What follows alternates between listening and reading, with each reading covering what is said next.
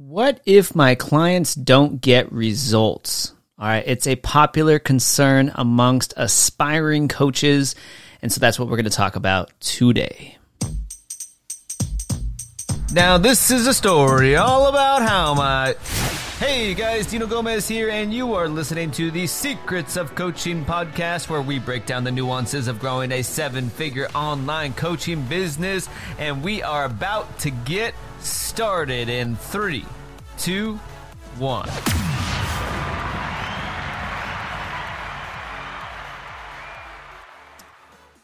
All right, so aspiring coaches often ask this question or have this concern, and I think I had this concern as well, or this thought, right? Like when I was launching my first coaching program years ago, right? Which is like, what if my clients don't get results? Like then what, right?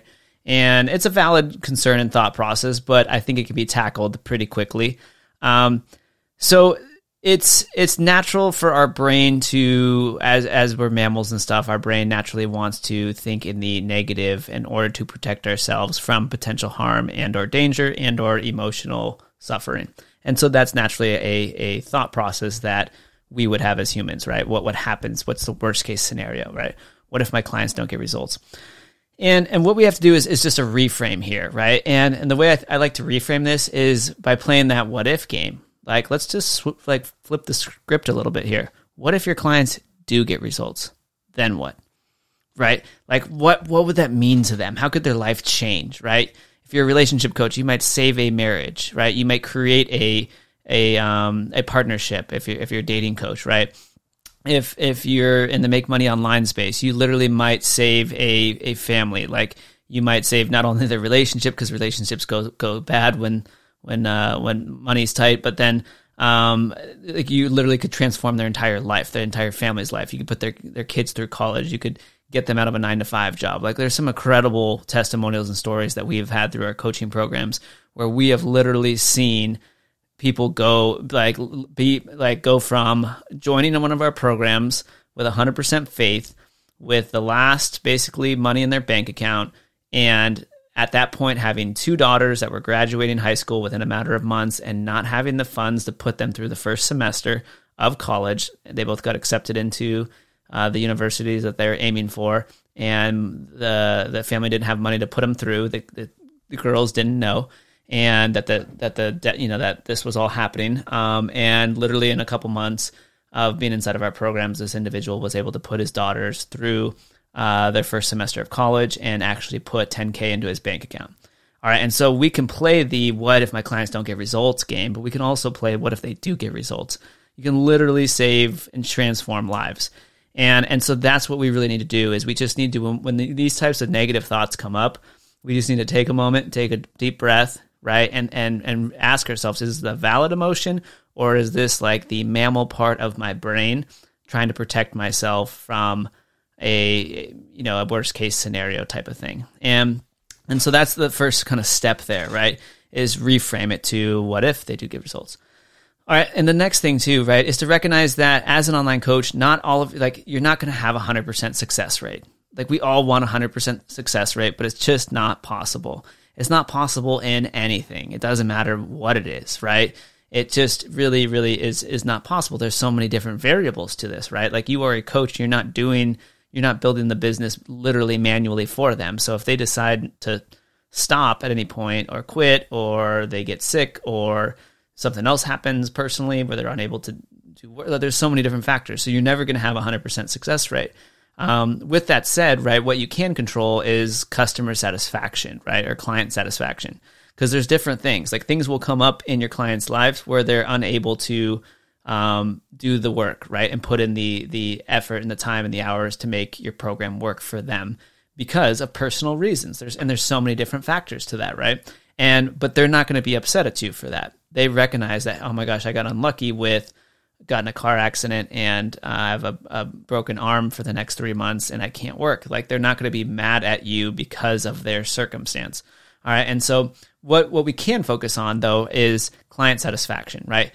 Doing the absolute best that we can do continually to make our programs better and to make sure our clients feel supported, and to do in all different areas, right? Like client and customer feedback surveys and checking in on them and all the different things, right? Just like a restaurant owner, if your meal comes out cold, right, they can't guarantee every single meal is going to be cooked perfectly, right? They have a process and a system down.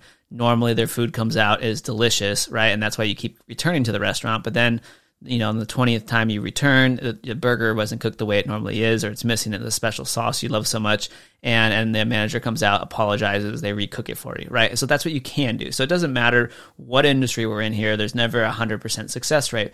We just have to recognize that we have the opportunity to fix things and make our clients feel supported, and that's basically what we do. And then it's not really a big issue whatsoever, right?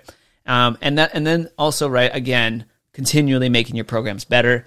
And just by you merely always looking after your clients, doing absolutely everything you can to help them achieve the success that they want, that in itself allows you to sleep well, right?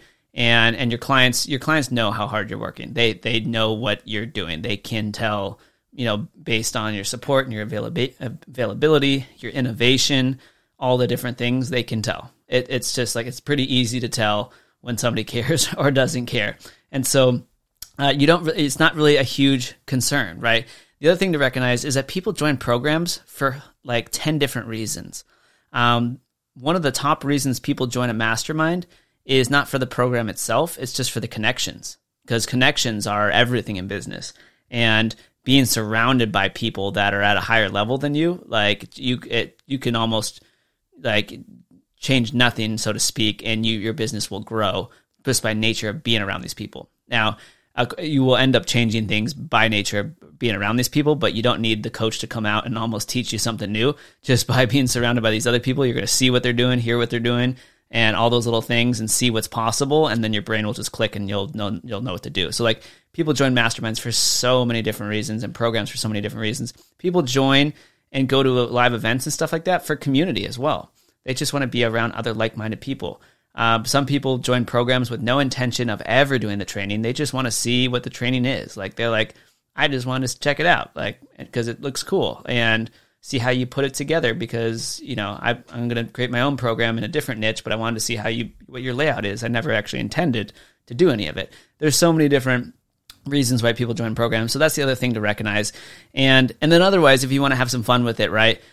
Playing that reframe game, right? What if my clients get results? What if it saves lives? What if it changes lives? What if it does all the amazing things that it can do? Take somebody from suicidal to happy, like that. That's something that we have heard several times through our programs. Like that's so much more powerful to focus on. And then beyond that too, right? If you want to be a little bit goofy, because this is my personality, my thought process, right? And my brand. I'll be the first to tell you, I'm a goofy dude, like to have fun. But I like to take serious matters, and the way I get past them or through them or think around them is I try and look at it in a funny light. I try and make it a little bit humorous for myself, and that makes it so that it takes like the pressure off. And so in this example, what I would do here is if I was worried, like, what if my clients don't get results? I'd start saying, well, like, what if I was like a architect and I designed roller coasters, like at theme parks, like a roller coaster. That's a job, right? You design a roller coaster. I could be like, well, what if some kid doesn't like my ride? Like, what if they get off the ride crying? That is going to happen. Naturally, there's going to be some kids that get on the roller coaster and decide they don't like the upside down part, right? And they're going to come off crying. Doesn't stop you from building an awesome roller coaster that most people have a blast riding, right? And so I could go on with a million stupid examples like that, but that in itself is kind of in my eyes the silliness of that question. And it's not to say it's not a legitimate concern, but again, that's the way I look at things to help myself get past it. Is like, how can I take this serious question, reframe it so that it no longer holds weight in terms of like a concern or a limited belief that I could have. And so I will do something goofy like that roller coaster example, so that I go, yeah, like not everybody's going to like the roller coaster. Some people are going to get sick and throw up on it. But 99% of the people are going to love it. Right. And and are going to get off like full with an adrenaline rush and be raving and ranting about it and love the picture of their family on it at the one part, And so that's the way, to kind of, I think, get past the what if my clients don't get results thing. It's just that reframe. And then what you can do action-based wise is just always improve your product and your service.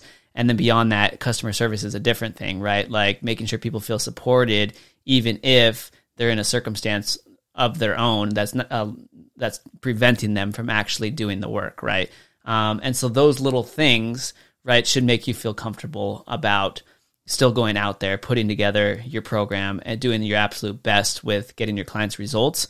And with those little things, I think you should be able to break through, kind of that limiting belief or that scarcity mindset that something could go wrong and a client could get upset.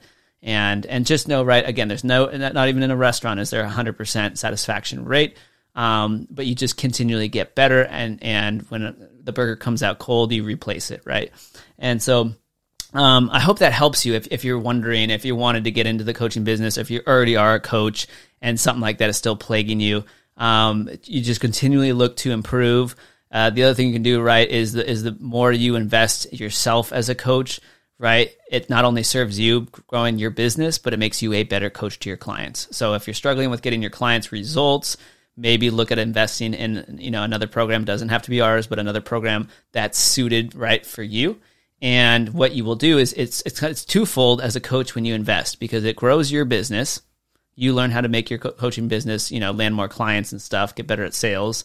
And you should learn other methodologies and stuff that are going to help you become a better coach so that your clients get better results. So it's like a 2-for-1 deal. So as coaches, it definitely makes sense to invest because you're going to make your clients, you're going to be a better instructor to your clients, and then you're going to grow your business as well. And when your clients get more results, they give better testimonials, more referrals, and that in turn grows your business again. So it's really a 3-for-1.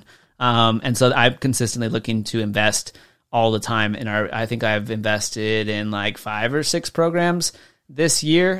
We're recording this at the beginning of October, end of first week of October.